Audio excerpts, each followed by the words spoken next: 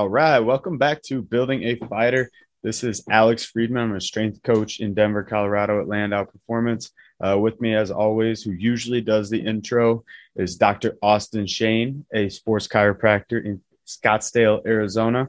Austin, how are you today? Dude, I'm living. It's a great Saturday. Saturday. We're both typically working on Saturday. I know you had guys in the clinic today. How were your workouts? They're pretty good. A lighter squad because I have a few fights coming up. So they've already peaked out. They're either at the fights this weekend or going to fights next weekend. So I think only had like 6 or 7 today, but everybody got stronger. Everybody got faster. Everybody got better.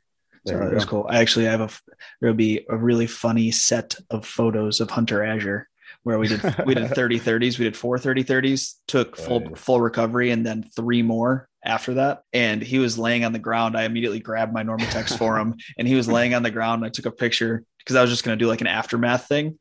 And he turned his head right as I took the picture, and he's staring me with a death glare right in my eyes. And I'm like, this is perfect. As is his right after 30-30s. I was a bit of a dick today. That's all good. But today we're actually going to start a new series on the podcast, and this was kind of my brainchild. And Austin is willingly enough playing along.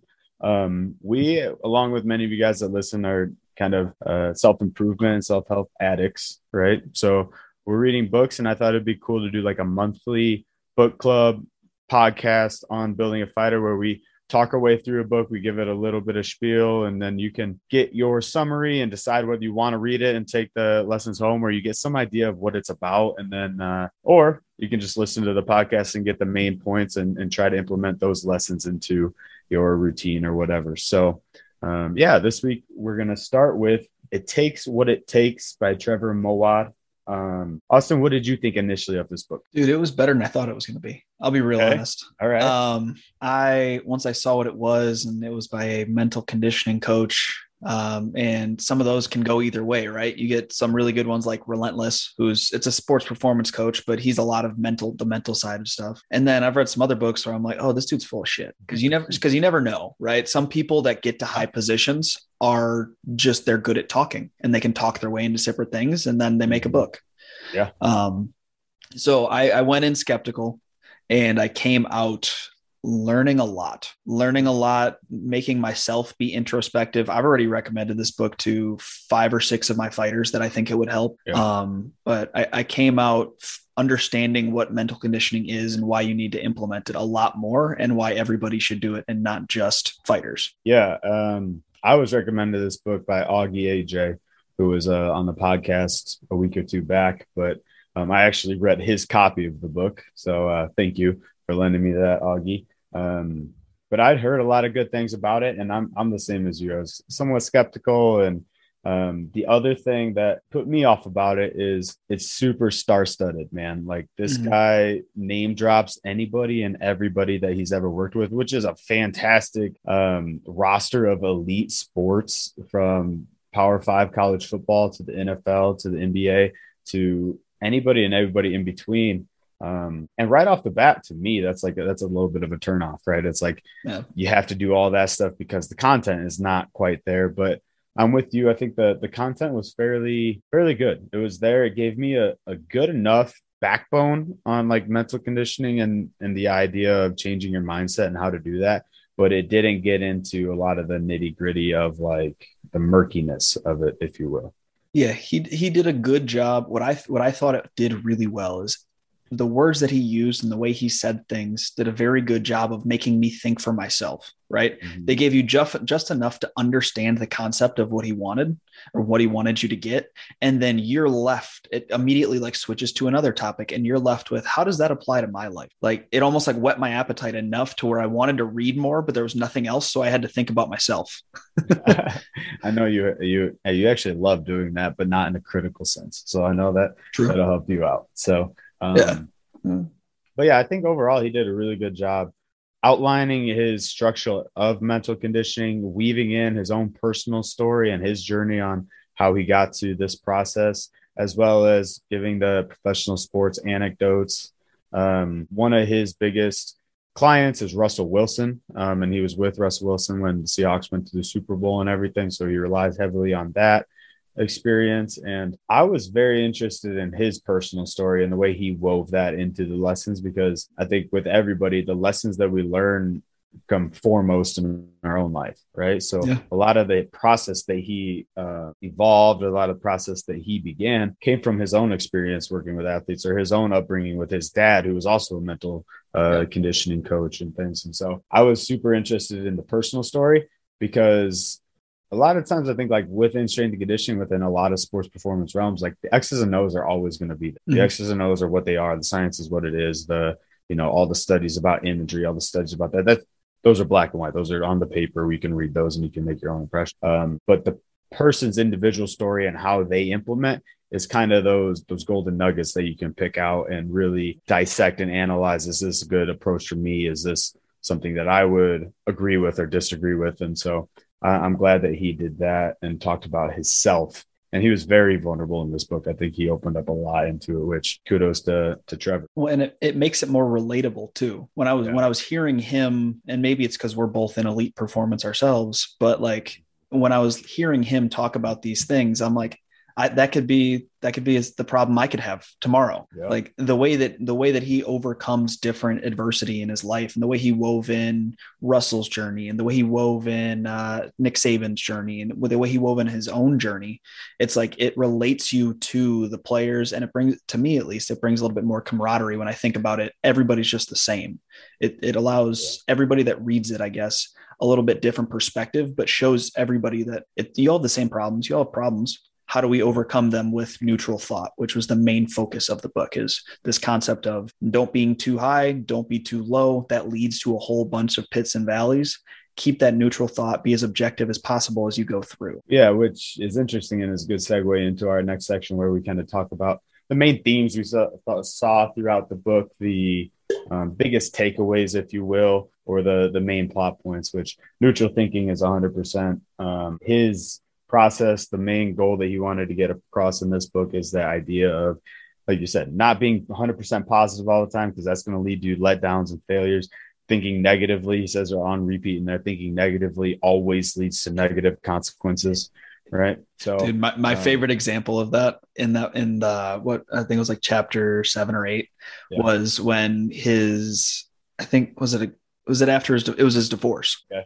And he talked to his Navy SEAL buddy, and his Navy SEAL buddy's like, well, if you're going to be negative, you might as well go down the negative rabbit hole.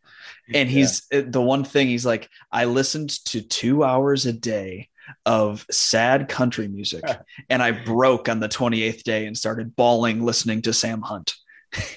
Sad boy country music for the win, man. But it's crazy. It's like it was a literal thought experiment on himself. He just dove into negativity. He was listening, not just Sam Hunt. That was just the thing that was funny to me. But like, he dove in full force of everything in his life is negative. He had negative thoughts planned into his day. He would only talk to himself negatively. It was a thought experiment. And him, one of the most positive people around, a mental conditioning coach, literally just broke. Neutral people around. He was positively neutral, we'll put it. But he just broke down just after all of those years and years of neutral thought, just broke. Yeah, absolutely. And like, it only took 28 days, like you said. And I think that's a lot of the power of negativity, is that it feeds on itself. But that ties into one of the other big plot points that I saw throughout the book that I'm really keen on, and I'm a big fan of in my own life. And so I was a big fan of it in the book, is that you control your surroundings. You can take control of what you put yourself through and how you view that situation, just by what type of music you listen to, where and the environment of work you go to every day. How you surround your home life, what is going on there, what type of news you watch. My God, yeah, that's a huge one. What kind of media you expose yourself to.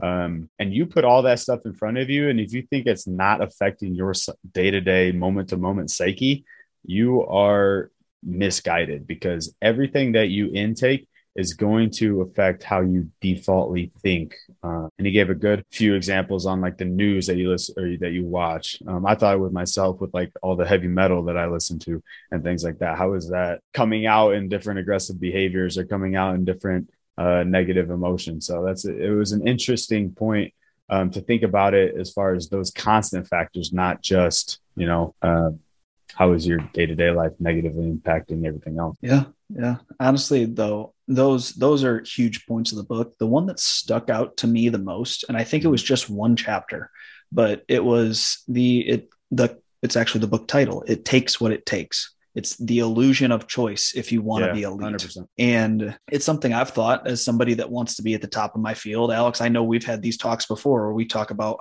what's it going to take to actually change what we want to change. And it takes a special person, but it also takes a special person that's willing to sacrifice choice. Yeah. Because in order to be the top dog, you have to do things right. It's not I can pick McDonald's today. It's not I can get 3 hours of sleep and go to the club tonight. That doesn't happen. The elite of the elite, the Tom Brady's, the Michael Jordans, they do not do that. Yeah. They do everything right. They stay late. Kobe Bryant's the perfect example of it takes what it takes. That's what allows you to become great. And that's not just in sport, it's in everything else. 100%, man. And that was definitely a key theme in the book is the illusion of if you truly want to be the best, you don't have the option to go home or to eat Doritos or to do whatever you want on Saturday, Thursday night, whatever. And that hit for me personally, because I actually had this mental clarity moment or awakening in the opposite direction during my collegiate wrestling days. Yeah.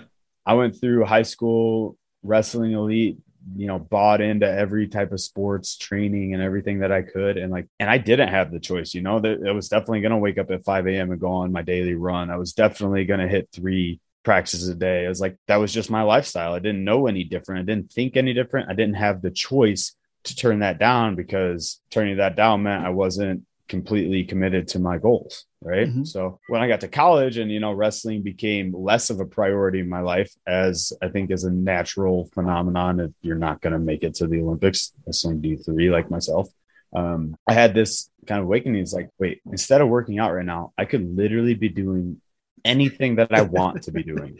Yeah. Or instead of, suffering and putting myself in this condemned situation of constantly thinking about my weight, constantly thinking about technique, I can choose to do something else, and as much as that's the opposite of what he's saying about greatness in the book, it's the same kind of flip, the same kind of switch that you turn on and off. And so I think about that with my career now. And it's do I have the choice of am I going to go to this weekend seminar to get better? And it's no, you don't. Or it's how do you have that priority in your mind? Because I think with everything, there are priorities, but it's an interesting connection that I had to that singular theme. And that's, it just stood out a lot because so many, we are lucky enough to be around so many people that are at the top of the game, right? Around a lot of those elite athletes. And you can see how far talent can take you. Isn't it after reading this book, but I knew it before the book, but the book helped it become more clear, is if I see somebody get to the top and they're doing all the things wrong, I know, or not even to the top, to great, but not legend status, they're doing everything wrong. They're probably not going to be able to maintain it for very long periods of time. They're not going to be a legend. They're going to be a quick flash of the pan, in and out, and then they're gone. And that happens time and time again if you're making all the right or the wrong choices. Because if you want to be the best of the best, it's not a choice, right? You have to do the things right. Yeah, and I think that was even a little section of one of the later chapters that says always bet on talent. And and because that was another enlightening point for me in the book, when he said always bet on talent, because I think selfishly, and what a lot of coaches do, is they kind of blind themselves to each individual athlete's talents. It's he's talented, but he doesn't do this and that right. And my program is based on the culture of doing all that stuff right. So he's not worth it, but the talent is there and the ability is there. And then you have to accept where your starting point is and work as much as you can there. So that was a big idea for me, is even though he doesn't check the small little boxes, he doesn't do everything, to the culture, to the ideal that I have, he's still very talented, and I can still work with this athlete to progress in some manner. Right. Yeah. It's about finding the small positives. That's all it is. It's finding, even if the athlete is Ocho Cinco, he's just a problem. Right. Right. You try to or Antonio Brown's a perfect example, going to the Patriots currently. Yeah. Or with the Buccaneers. Obviously there's going to be ups and downs. He obviously flamed out, as of we know right now, but you try your best to work with the athlete and you give the athlete a chance, because that's what you should do. That, as a good person, you give an athlete a chance, and then you try to work with them small and steady. And they did that for 3 years and it worked out pretty well until recently. Yeah. Right. But no, overall, I think those main themes of the books, I would agree with and can implement. I would struggle to, take full on implementation of it's not a choice. And it's an interesting parallel because, like, as much as I want to be the best strength coach I can be, I'm not willing to sacrifice my marriage for it. I'm not willing to sacrifice this and that. And so that's an interesting understanding that you have to create in your life, or the ability to accept those consequences, if you will. I wrote kind of in my notes, it's like, it's not a choice unless you're willing to settle for the consequence. Yeah. Well, I mean, I feel like it's a weird dichotomy where, like, I don't even want to I'm not trying to be the best healthcare provider ever, like, anymore. Yeah. That's not the thing. I want to be the best Austin ever. And sometimes that's not focusing just purely on healthcare. Sometimes that's not purely just sitting in your room and working until 1 a.m. Like, I don't want to be just the best healthcare worker. That labels me as one thing. I want to be myself. I want to be the best Austin. And it's a cool thought to think about, because you shouldn't want to be just a broad category. Yeah. You want to be an individual. It's a good little enlightenment. And if I remember correctly, in our friendship history, you used to shit on me for saying that. So I think it's kind of funny. I might still be wrong. Who knows? Yeah, who knows? So that's an interesting thought, that like the consequences are there whether you want them or not. And so it's just having to analyze those different points. One actually that resonated with me, and it was a very minor thing. And honestly, you may have missed it. I thought I did at first. I re-listened to it because I thought I wanted to reaffirm what I heard. Mm-hmm. And he was talking about Russell Wilson after he lost, and he was trying to help Russ with his lost the Super Bowl. He was trying to help him with his mental state, and they moved down to San Diego away from all of the different like the noise of Seattle and the noise of everything. And he drove there early. He got there a day early. He made a week early, made all the reservations for Russ and did all these different things, made his training schedule, and basically just kind of readied everything up for Russ. Now, mind you, this isn't in his contract. He doesn't have to do this. It helps with his job. And somebody asked him why he did that. And he's like, you're above that, or that's not part of your work. And he's like, my job is to get shit done, right? If this isn't done, I can't get shit done. So my job is to do what it takes to accomplish the goal and move forward. And it's something where a lot of people feel like a perfect example is like coaches or athletes that don't want to mop the mats. They just won't do it after practice. Like, your job is to get shit done. Well, guess what? If there's a staff outbreak and 4 of your training partners are out of the gym and you're the dickhead that didn't want to mop the mats and the mats didn't get mopped, you can no longer get shit done because your training partners are gone after that. It's do what it takes to be successful, take the steps to move forward, and don't be above anything.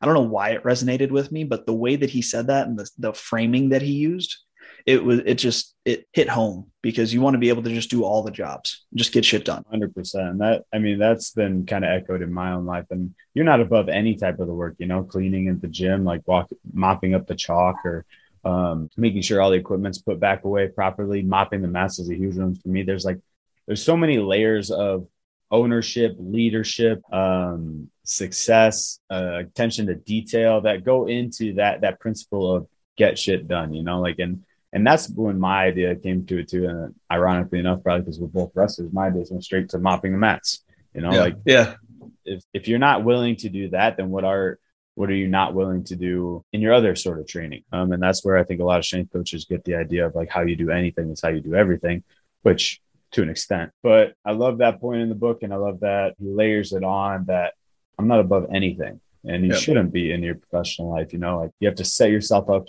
for success. And a lot of times that takes small, minute details to get there. Yeah. But speaking of smaller parts in the book, now I kind of want to segue into a little bit more of the small tools, the nitty gritty pieces that we found in the book that we either resonated with or found and think can help the listener to our podcast or anything like that. And in some future books, this will be the point where, like, spoiler alert. So we're going to kind of get into what's actually in between the pages, some quotes, if we've highlighted any quotes that we like, So as long as you're aware of that and either don't care about the spoilers happening in the book, or you want to shut the podcast down right now and go read the book and then listen to our takes on it, that'd be interesting too. So do you have any more little nuggets like that, Austin, that we can jump into right away? If not, I have a couple. Yeah, you jump into yours. I want to look through my notes. Great. So one of the biggest quotes, and I thought this was kind of funny, in chapter 3, it says, "What could we all get done if we simply stopped saying stupid shit out loud?" That was a good one. I thought that was kind of funny, but it's so true at the same point because, being around combat athletes, and this is not a knock on combat athletes, there's a lot of stupid shit that floats around, like anywhere from, is this healthy? Is that healthy? Should I be doing this? Should I be doing that? To, man, I'm so insecure about my conditioning. I had to keep working on my conditioning. I do more conditioning. Yeah. To, I have to get the belt promotion or else I'm not very good on the ground. Stuff like stupid shit like that we need to curtail at the front end and help your athlete understand the underlying culture, the underlying principle, the underlying anything else that will stop us from saying stupid shit. Or we just we have a filter in our brain that stops those negative type of comments. Right. It's and also trying to stay away from other people that are that negative source, right? It's surrounding yourself with the right people that are positive and trying to be uplifting, or not even positive, like neutral. Like he was saying, you want to be as neutral as possible. You don't want to be in a group that's a whole bunch of highs and a whole bunch of lows, right?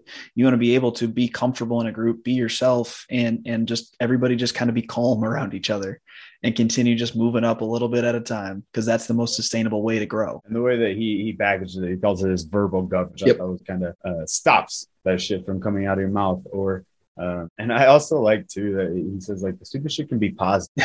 Like, you come off a loss or whatever, and like, hey man, it's all good. No, it's fucking not all good. Yeah. Like, I'm not willing to accept that loss, or I'm not willing to accept, getting my ass beat for a 3-minute round. So not just the positive, but the neutral. Be like, instead of like, hey man, it's all good, it's like, you can do better next time. Mm-hmm. Let's focus on the actionable steps. Like, that's super neutral, super present.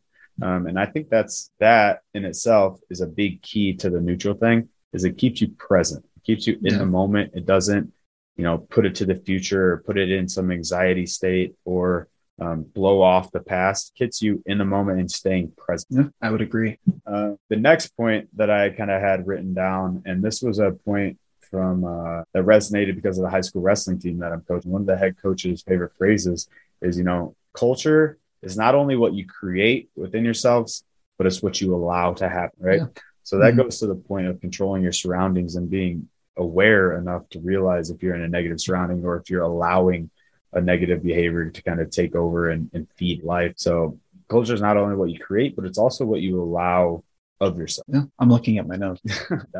I was unaware that this was going to be a part of the podcast, people. So now I'm trying to scroll for all of the quotes that I had and try to find a good one so I can add something. This is awesome being unprepared, everyone. I was not told about this. I will not be held accountable to it. Okay, moving right along. Chapter 6. Hold on. I got one. I forgot. I actually got one. As I found it, you said that. So it's just a quote. I don't know what chapter it's from, but I did write it down. It says, "It takes a plan to achieve anything of value. When you plan, you identify an end goal and then chart out neutral behaviors that can help you reach that goal." And the reason why I remember now why I wrote it down is the way he says neutral behaviors.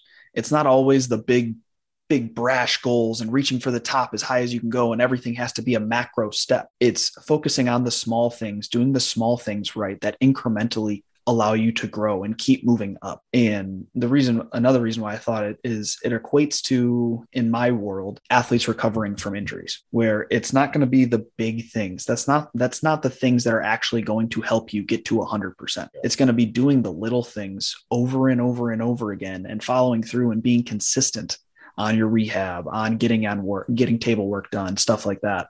But it's a good theme that goes all the way across the board in everything I do. That stood out to me. Yeah, absolutely. And I like the small neutral standpoints. And that kind of goes into one of those that I had written down. 3 actionable neutral behavior. If you can write those things down and keep you present, like you said, and come back from injury, somebody just tore their ACL. Looking at the goal of being able to sprint again is it's a hard pill to swallow. Yep. Right. But looking at the goal of finding a normal walking pattern, looking at the goal of being able to flex your knee to certain X degrees, those are small attainable goals and probably more neutral than the connotation of being able to sprint again. So one of the chapters talks about ad campaigns in your brain. And I really like this because I forgot about that. It's like a new take on affirmations. Affirmations to me are kind of a little bit clickbaity or a little bit of like self-help. One of the thing that in my head always clicks on when I hear about affirmation is a Mark Manson quote. And he's like, the girl staring in the mirror telling herself that she's beautiful is not actually fucking happy.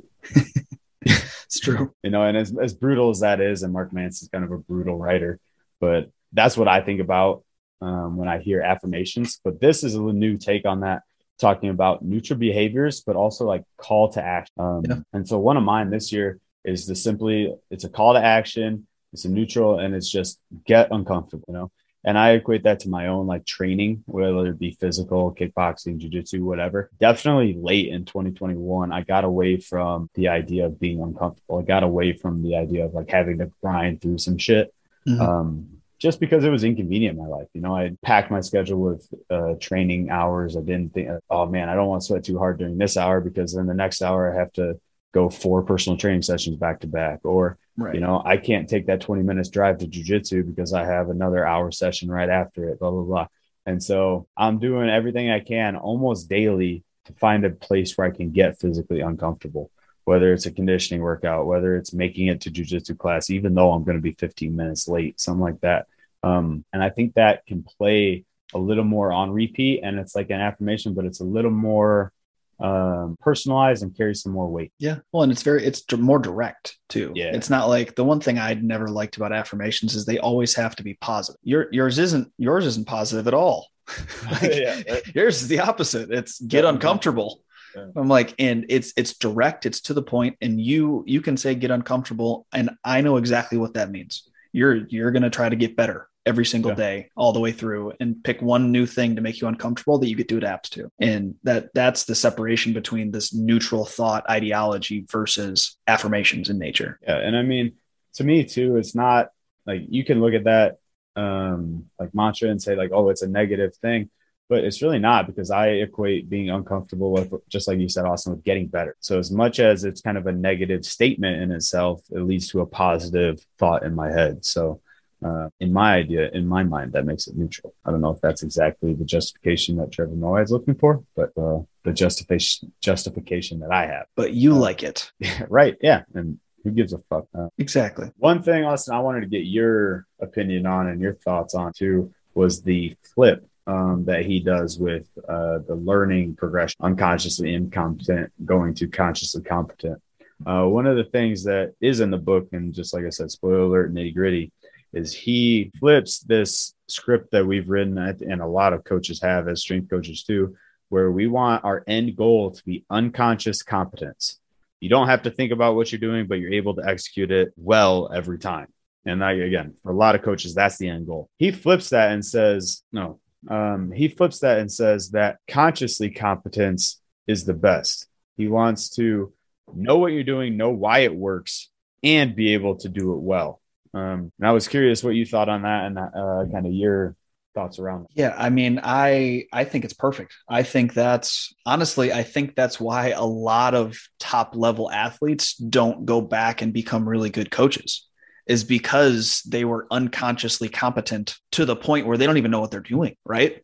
That's why I think it works, is because we're talking about coaching and we're talking about the support staff. And I don't think I would ever tell an athlete I want them to be consciously competent for the most part. But if I'm talking to the support staff, which is what I took it for, and what I thought the process he was in, is you need to be consciously competent of everything around that so you can explain your steps as you go. You're able to explain to your athletes exactly what's going on. And that's why consciously competent players typically make the best coaches, because they have to be the ones that take the steps forward and they understand the steps all the way through. They're just not the top level gifted athletes that can just do it naturally. Yeah. And that's exactly somewhat what he was doing. He was foreshadowing the like mentorship, the leadership, the coaching, because towards the end of the book, he does talk pretty much directly to coaches, support staff, people that are bent on supporting athletes. But my takeaway from that point is, and I still kind of refute his train of thought. I would still like unconscious competence to be the last stepping stone. But in the way I look at that, in the like qualms I have with it are mostly contextual in nature. The way that I've always looked at that pyramid is like unconscious competence envelops the consciousness, right? Yeah. So you know what's right, you know why it's right, and you know how to do it. Now I want to make that automatic. I want to make it so that I don't have to think about why it's right and how to do it. I want to just be able to do it. But if I needed to sit down for an hour and explain to you why it works, I could. Yeah. Right. Yeah. So I don't take the unconscious meaning. I don't literally have no clue how it works. I took the unconscious as in you don't really have to think about it. It's pretty automatic behavior at this point. But I do agree with what he's saying. Like you still should know what's going on and know why something works. Yeah. Be aware of what's happening. Yeah, but I don't want you to have to take those mental steps every time. I still want you to make it a reaction to have the success, you know. And I think about it in coaching, like cues are the biggest thing. Like I know that an external cue is going to work better on this power clean that we're doing, but I don't want to have to think, all right, cue him externally this time because I know that'll work better if I cue him externally on the clean. I just want to be able to cue him, you know. Right. Like, yeah. No, for sure. Like you said, a contextual refutation, but nonetheless. The last kind of nitty gritty points that I took away from the book, the ones that I looked was towards the end, he talks about leadership, role models, and the kind of moral exemplars. And the heart of it is you're always being observed and you're always need to be aware of what's going on and how you're carrying yourself to really set the tone, set the example of how you live your life. Because this neutral thought, just like unconsciously competent, it should be an automatic reaction in your brain, right? Yeah. So he talks about role models and how important leaders are on a team in that capacity. So I thought that was a really valuable point to bring it full circle and to kind of wrap up the book, is that this isn't a choice that you get to turn on and off. This is something to consistently drive your everyday behavior. And I believe he goes into his story about how Nick Saban lives in that. Yeah. And it's also pretty cool because it teaches you that the best way to go about this is to be authentic, right? Because if you have to fake it every single day, if it feels wrong, that might be the wrong choice. That might not be the choice you should make to become the best version of you. If it feels right, keep doing it. But it allows us to kind of figure out what feels right to us and what the right choice is. And then as soon as you can figure that out, you should just stick on that path and be as authentic as possible. Yeah. Authenticity, like, you know, authenticity, character, you are who you are when nobody's watching type of thing. You're always setting an example for your athletes. And I looked at this a lot more when I was like in a collegiate setting, or even when I'm coaching my high schoolers now, is like the behaviors that I set, even in practice, when I'm practicing with the guys, you know, if I take 2 or 3 reps off or don't give a good look or fall directly to my back when I'm telling everybody else to belly out and create good habits, like I'm immediately contradicting myself and I'm no longer leading to the best of my ability. So be adaptable, be able to push yourself to practice what you preach and really be that for whoever it is that you're leading. Yeah. No, and I think that's a good way to end it too. Yeah, absolutely. So I think that was our first rendition of this monthly book club for Building a Fighter. Be on the lookout for our next ones, and we'll make them all kind of performance orientated. I know Austin's got a couple up his sleeves that he either wants to reread or that he told me to read, and I never got around to. Leaders Eat Last might be the next one. Okay. I am down for that one. And also selfishly, one reason I wanted to forward this agenda is because it'll give me some peer pressure and force me to accomplish the reading that I always seem to push to the side.